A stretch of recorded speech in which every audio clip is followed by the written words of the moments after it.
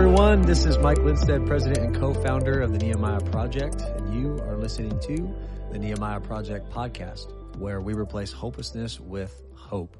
Well, today we are on another episode, Chad, of What is the Purpose of Life? Taking a look at the book of Ecclesiastes. Chad, how are you doing today, my friend? Doing good. Last week I was feeling a little under the weather, and this week I'm feeling back to 100%. Well, that's good. You had a nice restful weekend. Yeah, it was fun hanging out with the kiddos, and it's one of those things where it went by too fast. But they always do. But good time with the wife, good time with the kids, good time in worship with our church family. So can't complain, that's for sure. That's for sure. I had a good weekend, too. We're recording this on Monday for y'all listening, so that's why we're reminiscing of our relaxing weekends. I'm just so grateful for my family and for my church family. You know, the weekends really are restorative for me most of the time, and that's simply because of the relationships that God has put in my life, you know, so I'm very grateful for that. Well, today we're going to look at chapter 6, starting at verse 10, and we're going to read all the way through chapter 7, ending at verse 14, and Chapter 6, verse 10 begins Solomon's conclusions for the book of Ecclesiastes. Mm-hmm. Now, if you've been listening to this podcast series for some time, you'll remember that Solomon has been exploring all of the different avenues of purpose, if you will. Yeah. The book's thesis statement is said in the third verse of the opening of the book of Ecclesiastes, and it says this: "What does man gain by all the toil at which he toils under the sun?" And this comes on the heels of the phrase, "Vanity of vanities," says the preacher. Vanities of vanities, all is vanity. And that is the word habel, which we have said on every single podcast, because if you get nothing else from the book of Ecclesiastes, understand what the word habel means. It means something transitory and unsatisfactory in nature, something vain. And it comes from a root word that means to be led astray. And so it's like a caricature of the book. It explains these vain attempts to find meaning and purpose and lasting satisfaction in one's life in anything other than a worship of the true and living God through the Lord Jesus Christ. Mm-hmm. This is ultimately what we know as New Testament Christians to be the answer. Yeah. And what Solomon knew as an Old Testament Israelite, part of the covenant chosen people of God, was the only reason that we were created was to be imagers of the Lord God Almighty, to reflect his image and fill his earth with his image, and thus glorify God and fulfill our purpose. And so he is exploring, like I said earlier, all these different avenues that, you know, the world even today would say is the meaning of life, right? Yeah. The avenues of wealth, of power, of prestige, of accumulating possessions, right? Of achievement, right? And he goes down all these various avenues, Chad, and he realizes all is still vanity. It's a striving after the wind. Yeah. You even see in our culture right now the idea of fame or notoriety or approval. We'll read today, even the laughter of fools is like the thorns crackling underneath a pot. Just that picture of just in our entertainment industry, how much time, effort, money, even, I was thinking this the other day, this is kind of on topic. Why do celebrities who have no knowledge of anything really in terms of like how our world should be ran, why do they have such a voice? Why do they feel the need to be sort of political? And they're listened to, right? These are people who, and it's no knock on them, they spend their life learning how to act well, which is great, you know. But why do they have more of a voice in terms of real issues just because of fame? And I say that because it shows, even in our culture, even like we look to that as better or successful or, you know, something to be attained. Yeah. Like something noble. Right. And most of them got that out of pure luck, really. Yeah. You know? They work hard, right? But sure. At the end of the day, I think what you're saying is that people are so prone to being led astray that they devote their entire lives to, I love how you brought up the crackling of thorns under a pot. Right. That's a picture of just temporary things that are being burned up. Right. You see? Right. And like the Bible teaches, in the last day of judgment, right? God is going to have every human being, dead and alive, stand before him. And even Christians, we will be judged. But our sin will not be judged because that's already been judged on the cross of Christ and been accepted because of his sacrifice. But we will be judged. Yeah. The Bible still says that we're going to be judged and we'll receive rewards. Yeah. Those rewards that we will get will be from things that we did that, like as the Bible says, cannot be shaken. They have eternal significance, right? Like doing the will of God. Yeah, right. Right? The one who does the will of God will live forever, right? Yeah. Anything else, Pastor John MacArthur says, any superfluous thing that we have concerned ourselves with, that will be burned. Right. That will be gone. Right. It will not inherit the kingdom of God. Yeah. And so many people devote the majority of their lives to entertainment. So true. And I'm not even speaking of those who are in entertainment as a job. I mean, how many people go to work just to get the work done so they can come home, spend hours in front of the TV or video games or, and I like sports and football playoffs, but you hear people talk and you see people crying over their team winning. It's like, what are we doing? Yeah. It's a game. Like, I love sports and it's fun to root for your team, but like to a point of like, it doesn't mean that much. Yeah. Whether or not your team wins the Super Bowl or not.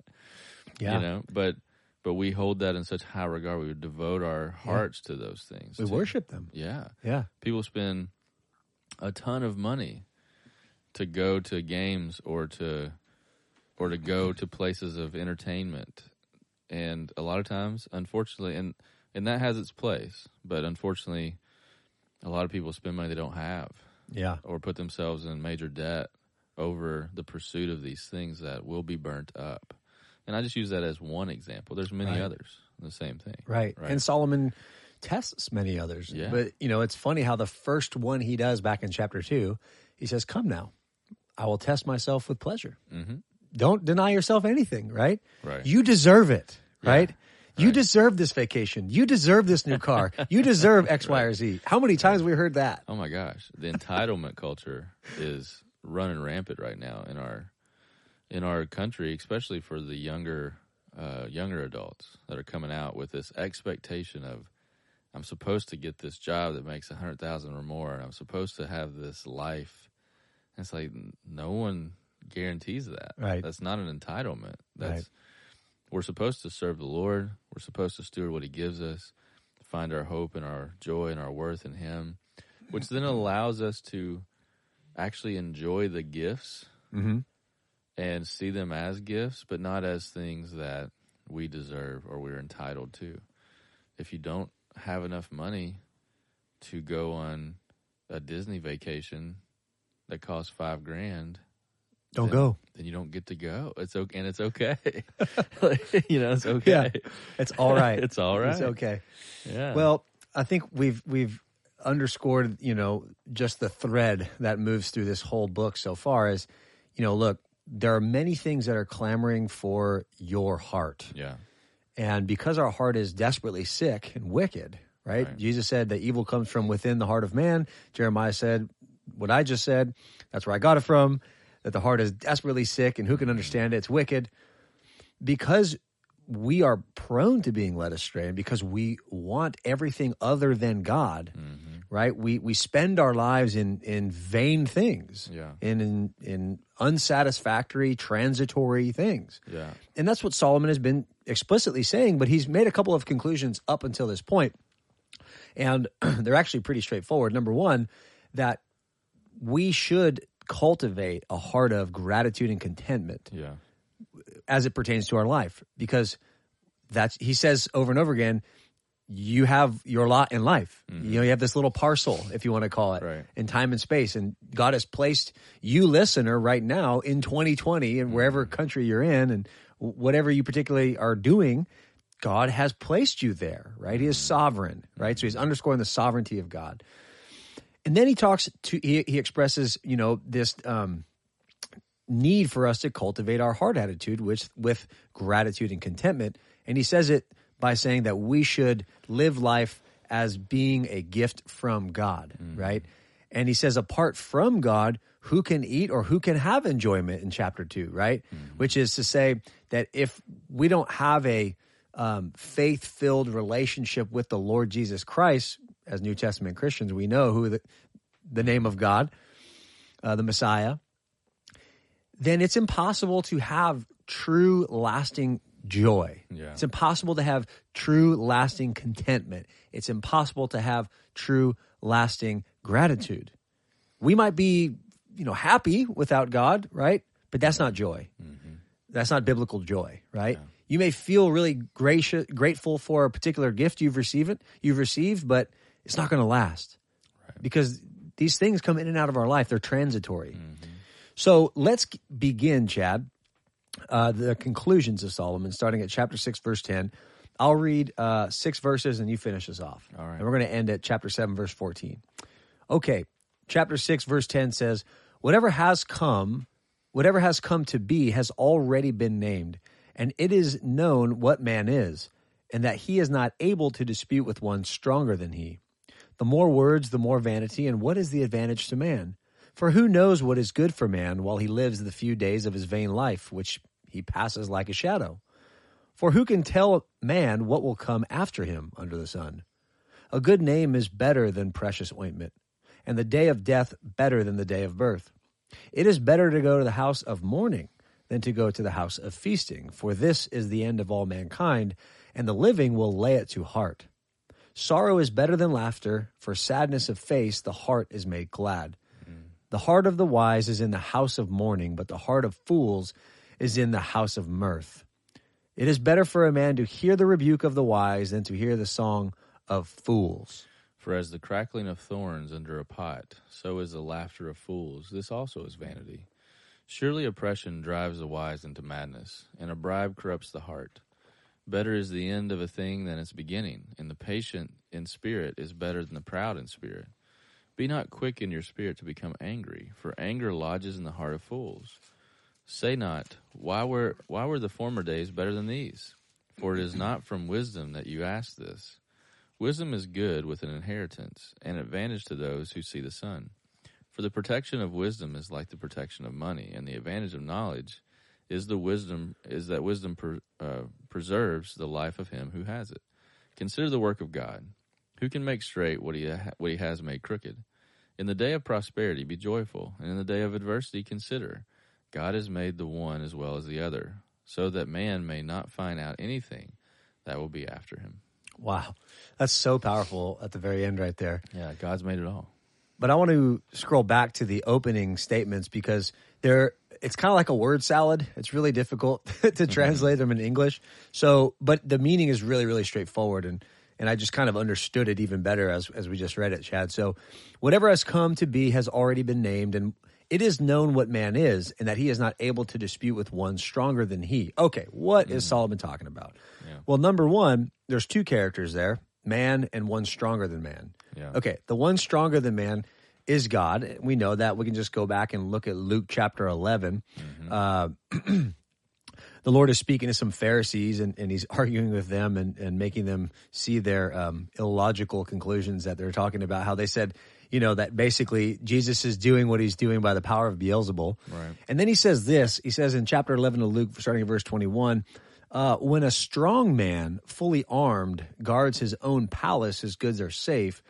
But when one stronger than he attacks him and overcomes him, he takes away his armor in which he trusted and divides the spoil.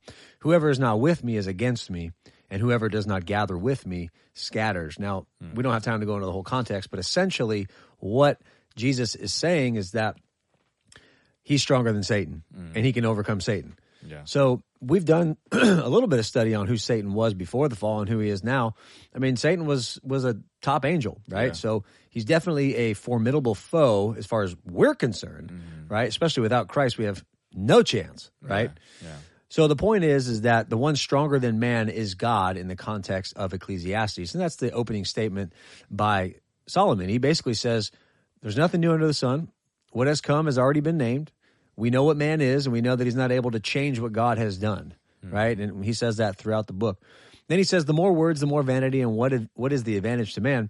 in chapter 5, we discussed how Solomon says, man, these words, I remember when we were talking about this, these words scared the heck out of me. Mm-hmm. Basically, he says this, remember that God is in heaven and you are on earth. Therefore, let your words be few. Mm-hmm. Don't draw near to offer the sacrifice of fools, for they do not know what they're doing is evil. Mm-hmm. Remember, out of the overflow of the heart, the mouth speaks. We know that the heart is deceitful, wicked, corrupt. So don't speak more than you need to. Yeah. So Solomon is just summing up. These are his conclusions, right? Verse 12, for who knows what is good for man while he lives on the few days of his vain life, which he passes like a shadow? For who can tell man what will be after him under the sun? How can you sit there and be so confident that you are going to do X, Y, and Z tomorrow when you don't even know what's going to happen 5 minutes from now? Yeah. Your wisdom is limited, and there is one stronger than you, and he knows all things. Mm-hmm. So that's where Solomon is reminding the reader to set their mind before he gets into his comparisons. And Chad, why don't you just go over some of these comparisons? We see a lot of, X is better than Y statements here. One of the ones that stick out to me is verse 2 of chapter 7. It is better to go to the house of mourning than to go to the house of feasting. For this is the end of all mankind, the living will lay it to heart. This reminds me of the Beatitudes when Jesus starts out in chapter 5 of Matthew, starting in verse 3. He says, blessed are the poor in spirit, for theirs is the kingdom of heaven. Blessed are those who mourn, for they shall be comforted. Blessed are the meek, for they shall inherit the earth. That idea there of mourning, this what Solomon's speaking to here is a mourning of your sin, an understanding, a sobriety of your sin. That's what Jesus is speaking to as well. Blessed are those who mourn. And you see in James chapter 4 where it talks about the same thing, like mourn your sin, because godly sorrow leads to repentance, and that's where you find wisdom. That's where you find humility, is when you mourn over your sin, when you realize the total depravity of your sin and the need for a Savior, the need for God in your life. Mm-hmm. That's when you become wise, because then, just like you talked about what Solomon's saying there, you don't know what's coming next, but God does. That's right. And you begin to seek to honor God, and you begin to steward your life in the way that God has designed it. You begin to fear the Lord rightly, which is the beginning of knowledge and wisdom, what Solomon says in Proverbs 1, verse 7. So this contrast that he has with foolish laughter and all these vain pursuits is contrasted with this humility of heart, meekness, right? Meekness is not weakness. Meek just means strength controlled, or understanding that God is in control and I'm seeking his power and his control in my life. Yeah. Right? That's not a vain pursuit. Right? That leads to life, eternal life, wisdom. Thinking that you're strong in yourself, thinking highly of yourself, is that foolish pursuit. And that's what's going to lead to the vanity of life. Yeah, the fool says in his heart that there is no God. That's what it says in Psalm. I think it's Psalm 12 or Psalm 14. But we don't, as Christians, we don't want to be like the fools, right? Yeah, in verse and we're 4, prone to be like that. Yeah. And Solomon goes on to say in verse 4, the heart of the wise is in the house of mourning, but the heart of fools is in the house of mirth. And I think he's speaking there too. I don't know if you have any in your study notes about what mirth is representing there, but I think in context, just in this house of vanity or house of looking to, riches or successes or all that kind of stuff. Yeah, mirth was associated with burial. So death. Right, yeah. He's in the house of mirth. So then he's speaking there specifically of the wages of sin is what? Death. Yeah, precisely. I want to just make a comment on verses 10, 12 through 14 as well. Say not, why were the former days better than these? For it is not from wisdom that you ask this. Again, harping on the fact that man's wisdom is limited, right? How can you say that the days that were behind you were better than the days that are in front of you, right? Or the day that you're currently living in? You have no idea what's about to happen, right? It could be the best day of your life, right? You can. He takes a change of tone here, right? Yeah. It could be the best day. It could be the worst day. Yeah. Either way, you don't know. You don't know, right? And that's the idea. But we're not talking about living in the moment, right? That is not what this is saying, right? This is just saying understanding your true condition before a holy God, right? Limited, weak, right? Honestly, I mean, I don't mean to be insensitive here, just pitiful, right? Yeah. I mean, in all reality, it's like, there's a pastor, his name's Francis Chan. I was listening to him a long time ago, and he talked about God's sovereignty, and he likened it to like holding a petri dish full of ants. And God is the one who's looking in the petri dish, and when he's talking about salvation, he just picks one of those ants up out of the kingdom of darkness and places it into the kingdom of light. It's like, when you think of it like that, it's like, wow, we actually are quite pitiful. Just taking an honest assessment of our lives, and it should throw us at the feet of Christ, Right. God is merciful. He is the one who forgives iniquity, transgression, and sin, but by no means will clear the guilty. But he's made a way for you to be cleared, right? We're all guilty. And so I got a little off track right there with what I was saying, but Chad, you look like you got something to say. When you said living in the moment, you're right. Living in the moment for yourself is equally as wrong as living in the past or in the future. But Jesus makes it very clear in Matthew 6, seek first his kingdom and his righteousness. What we do is we seek to be faithful in the moment. We seek his kingdom and honor God in the moments of life. Yeah. And that's what sets up a lifetime of faithfulness. That's what allows us to do God's will, is when we are seeking his kingdom in the moments, not your own kingdom. So just to... I love that because it flows right into what Solomon really ends with here. He's staying on that subject of wisdom, right? And we say things like, why was it so much better in high school than it is now? Or why was it so much better in college? Right. We say that not from wisdom, right? Because wisdom is the fear of the Lord. And he goes on to say that wisdom is good with an inheritance, an advantage to those who see the Son. For the protection of wisdom is like the protection of money. And the advantage of knowledge is that wisdom preserves the life of him who has it. Consider the work of God. And this is one of the phrases that he said over and over again in this book. Consider the work of God. Who can make straight what he has made crooked? Right? In the day of prosperity, be joyful. In the day of adversity, consider God has made the one as well as the other, so that man may not find out anything that will be after him. It's as if sovereign God just keeps man in this humble state, right? I mean, the world is constantly shifting and changing, and we can't control it. So Solomon says, hey, in the day of prosperity, be joyful. Yeah. Understand, you've been given a gift from God.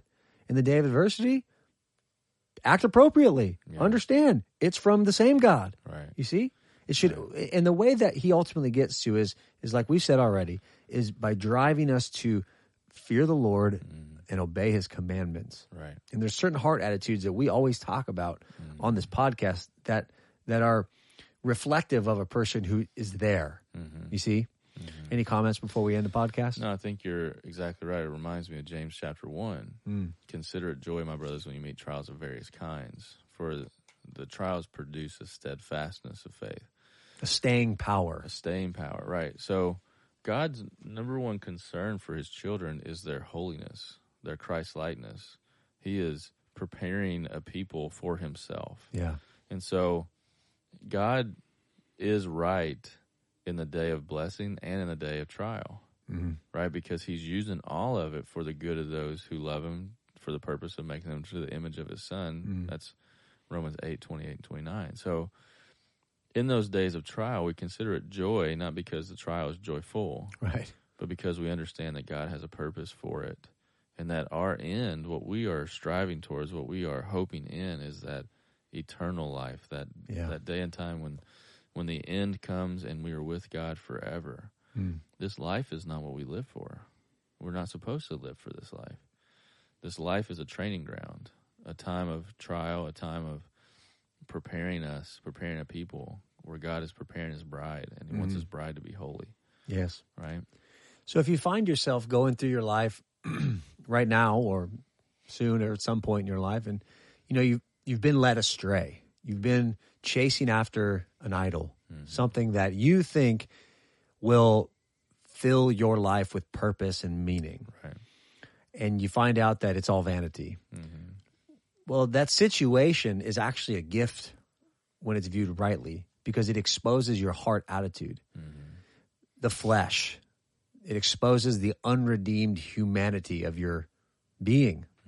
And the word is like a knife. It exposes the thoughts and intentions and discerns the thoughts and intentions of the heart. And it will cut them away, right? Through repentance, confession, homologeo in the Greek, saying the same thing as God.